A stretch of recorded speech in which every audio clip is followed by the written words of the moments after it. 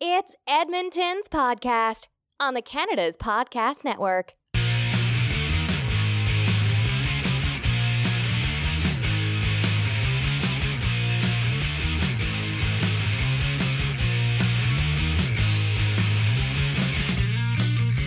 Hello, this is Bonnie LG coming to you today with Edmonton's Podcast, a member of the Canada's Podcast Network, where we talk to the entrepreneurs who are making it happen here in the city of Edmonton, Alberta. Greg Hadubiak is an executive coach, consultant, facilitator, speaker, and author who believes that the impossible is possible if human potential is unleashed. The underlying focus of his practice is leadership, and applies to his work in executive coaching, leadership development, team development, and management consulting. Welcome to the show, Greg, and thanks for taking the time to be here today for all of our listeners. Thank you very much for having me. I'm quite pleased to be here.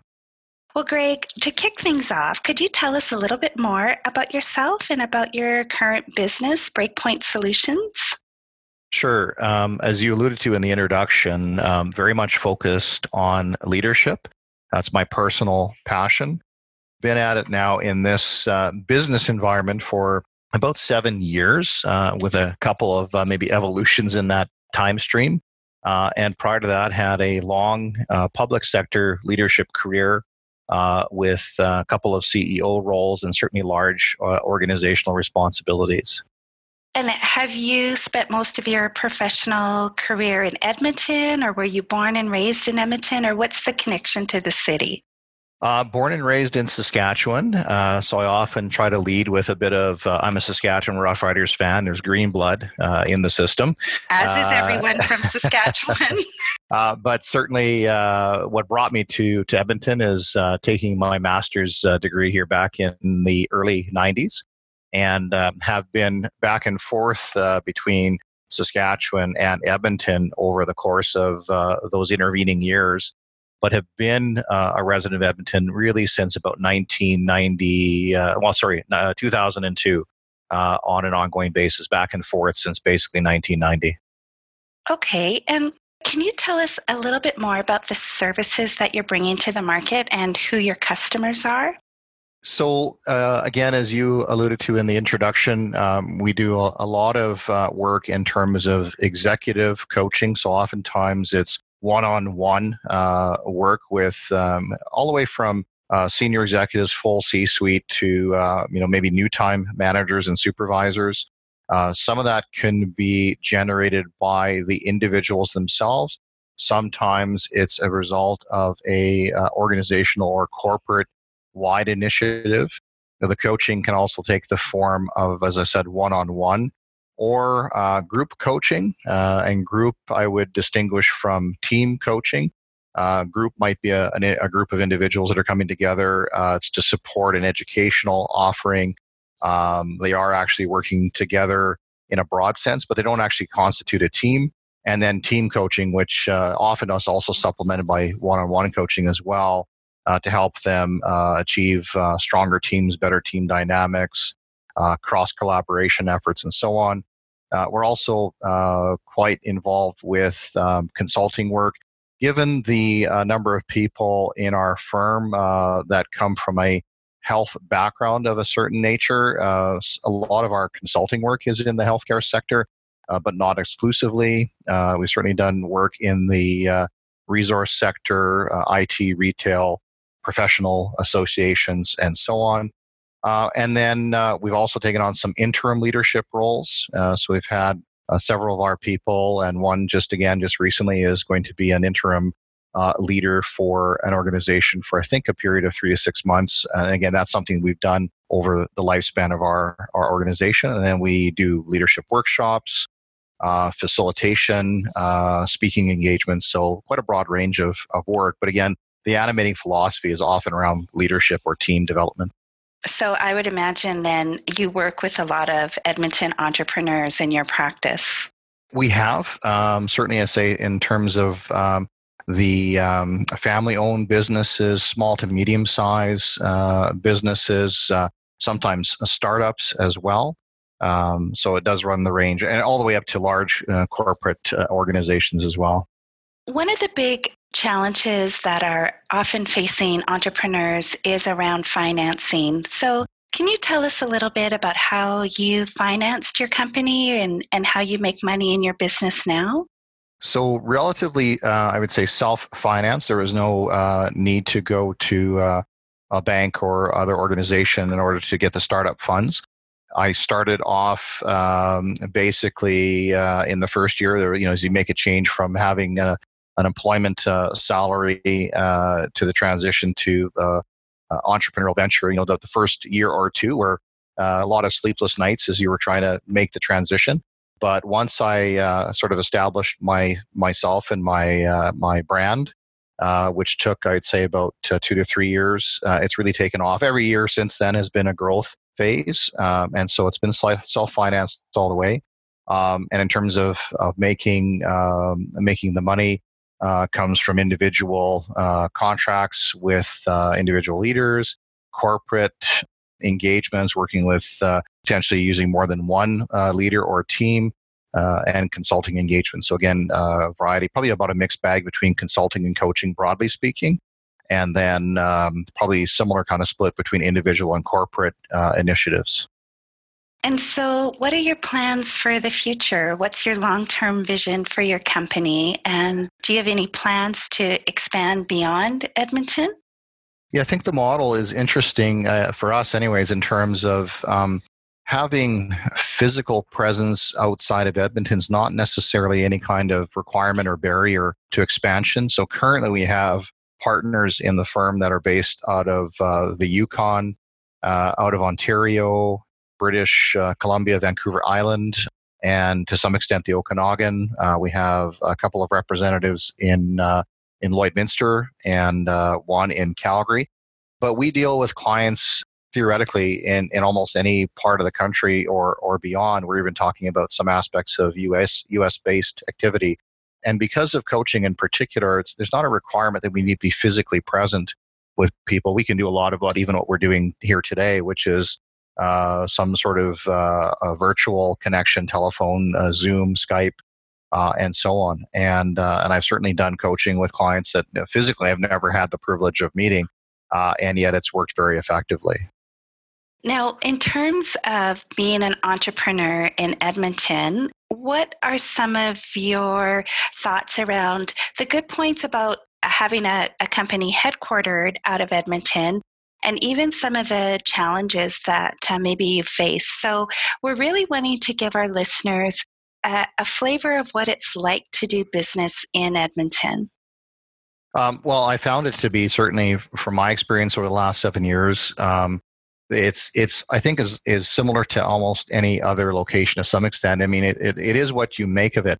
Certainly building the networks, being very present, having a strong presence for myself personally on social media, and so on. What I found to be particularly helpful in terms of Edmonton is the fact that it is the location of a number of government agencies and businesses. That's been certainly a help to me as I started up and the connections with various people.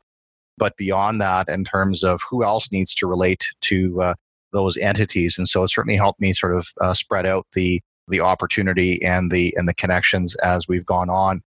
We've set up a physical space here in the city as well. And certainly I find the cost structure is quite amenable. I mean, I can't imagine. I've had some experience looking at space for various reasons in Vancouver and maybe Calgary back in the heyday, and some of the comparisons, say, to Toronto.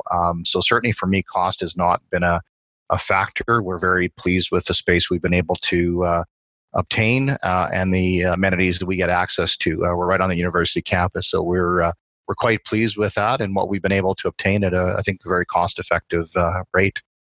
Well, I'd like to shift gears with you, Greg, for a few minutes here and talk a little bit more about some of your personal keys to success. So we all know that we do some of our best work outside of the office, and that a change of scene can be inspiring or help us recharge our batteries.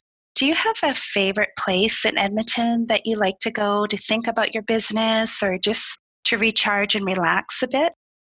Yeah, so recharging and relaxing versus thinking about the business, I sort of would decide it as two different things. recharging and relaxing for me to some extent relates to physical activity. Maybe there's an element of thinking that goes on there as well. My wife and I have tried to make it a bit of a pattern of behavior to do endurance events. So we've each done Ironman triathlons, other long distance marathon races. Last year we had the privilege of being in Berlin for the Berlin Marathon. This year we're planning to go do the Venice Marathon at the end of October. So certainly it provides you with some thinking space and thinking time, and that's beneficial. And there's an opportunity to think about things that are happening at work. I also would say that I spend a fair degree of time in local bookstores and libraries. I've always loved learning, loved reading, getting new ideas that way. So you'll often find me as a place to decompress is in those locations. And building on that, what are some of the books that you're reading right now? Or do you have a couple favorite business books that you would recommend to our listeners? Certainly, in terms of ones that I often go back to and continue to probably draw upon myself, but also to the benefit, maybe particularly for my coaching clients. This is maybe dating myself. I go back to things like The 7 Habits of Highly Effective People by Stephen Covey. I go back to Credibility by Kouzes and Posner, Jim Collins' Good to Great, Simon Sinek, Start with Why or Leaders Eat Last. So there's a number of those that I find that I'm often referring to, helping my clients, even in an organizational context, sometimes in a consulting fashion. Those are resources that I find myself coming back to. Outside of that, I do a lot of maybe non-traditional reading. I very much like to sort of keep, not up to date, but on historical realities. So I just finished up, we happened to be again in Berlin and Munich last year. So I just finished up a history of the Dachau concentration camp. And it's interesting, I guess, really, unfortunately, is that you see some still parallels today to some of the issues that were faced back in the 30s and 40s playing out in other parts of the world today. So those that fail to learn the lessons of history are doomed to repeat them. That is the truth. That is the truth. Well, in terms of office tools or things that help you be more efficient in your workday, do you have any favorite online or offline tools that are your go-to for efficiency and productivity? Well, in terms of tools that I use most frequently, certainly things like this, conversing via Zoom, for a partner meeting when we talked about sort of how dispersed we are, the ability to have those kinds of connections, certainly from a consulting and coaching standpoint. They allow me to not have to be driving to all kinds of locations if it can be avoided, but still retain connection with my clients.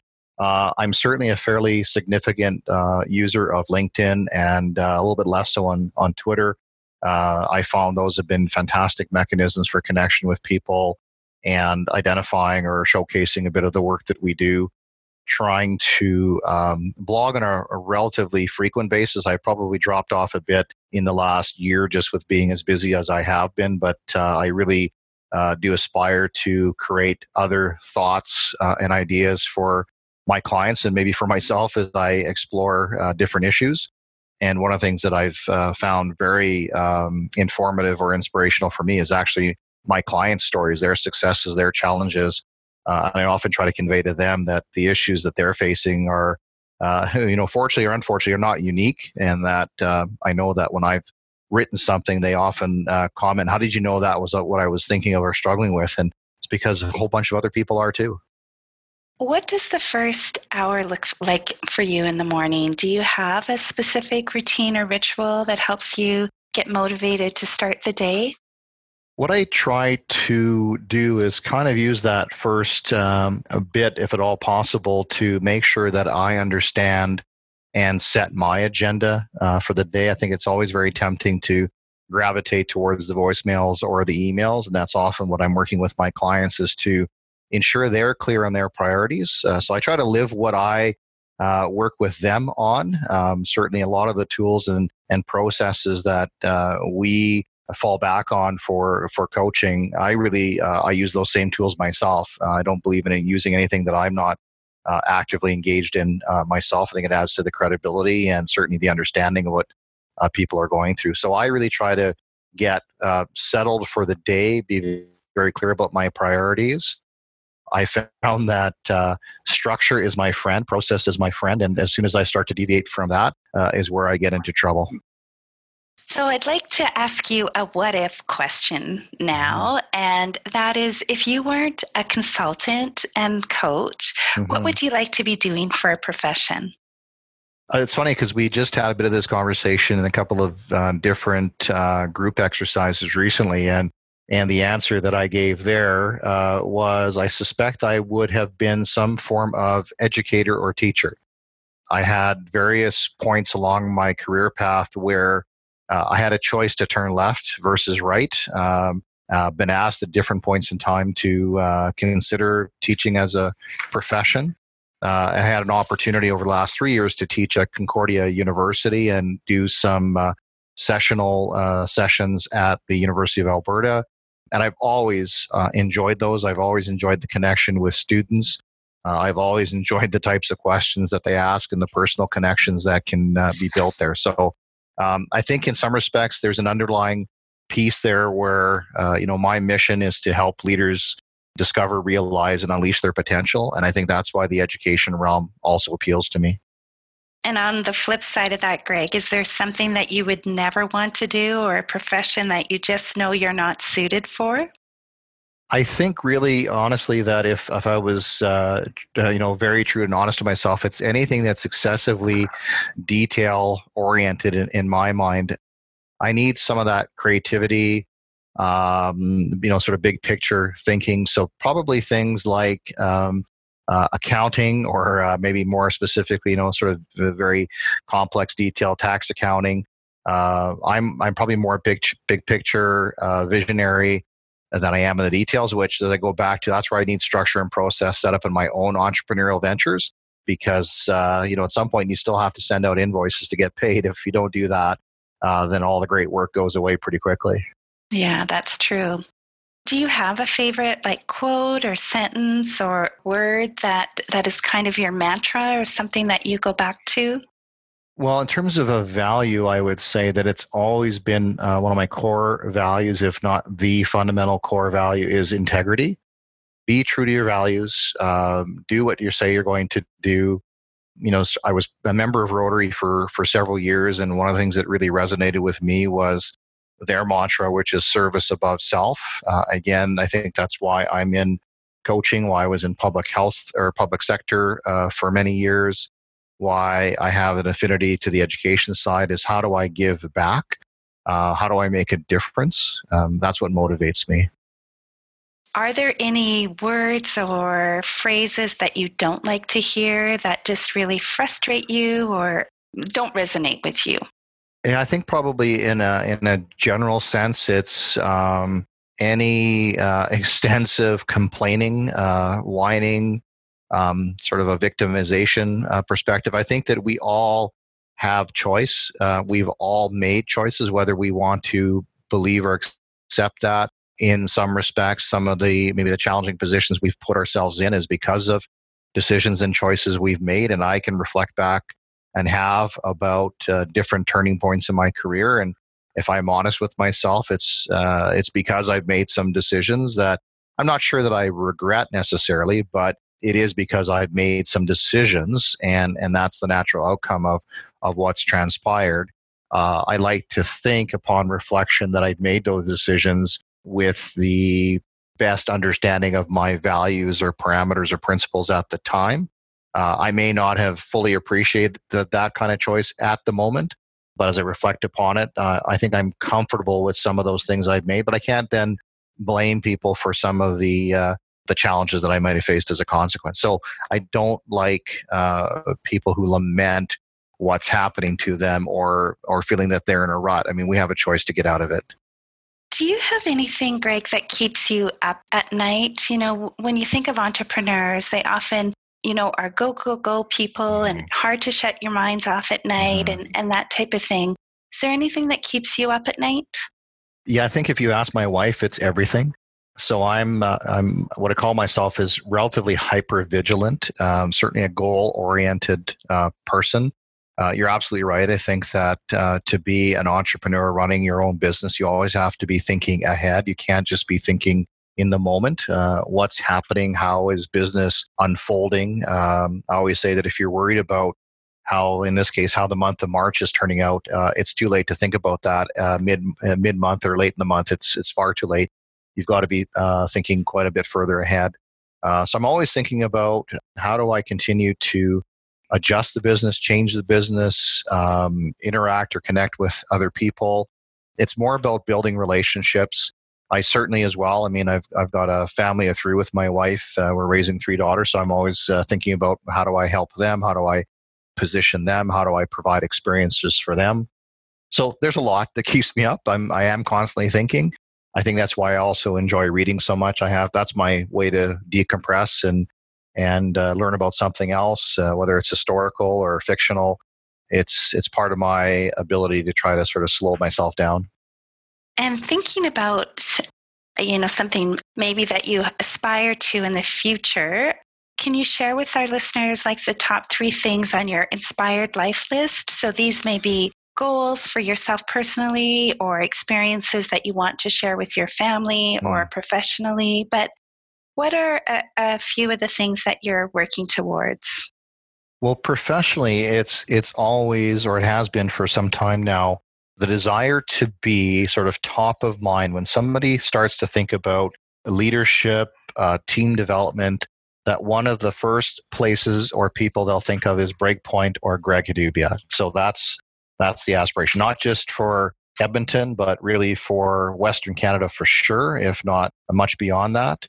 I think that we had the opportunity to start to live out some bucket list goals last year. My daughter turned 18 and wanted to provide her with a worldly experience, and so we took her to Paris, and then we tacked on some other vacation time. So it's to provide my children, my family, with some fantastic experiences, open their eyes up to the world. And I think at a more personal level, I have some objectives that relate to marathon and half marathon performances. I'd really like to break some of these time barriers that have been in my way for some time. So I'll never be on the podium. I'm not.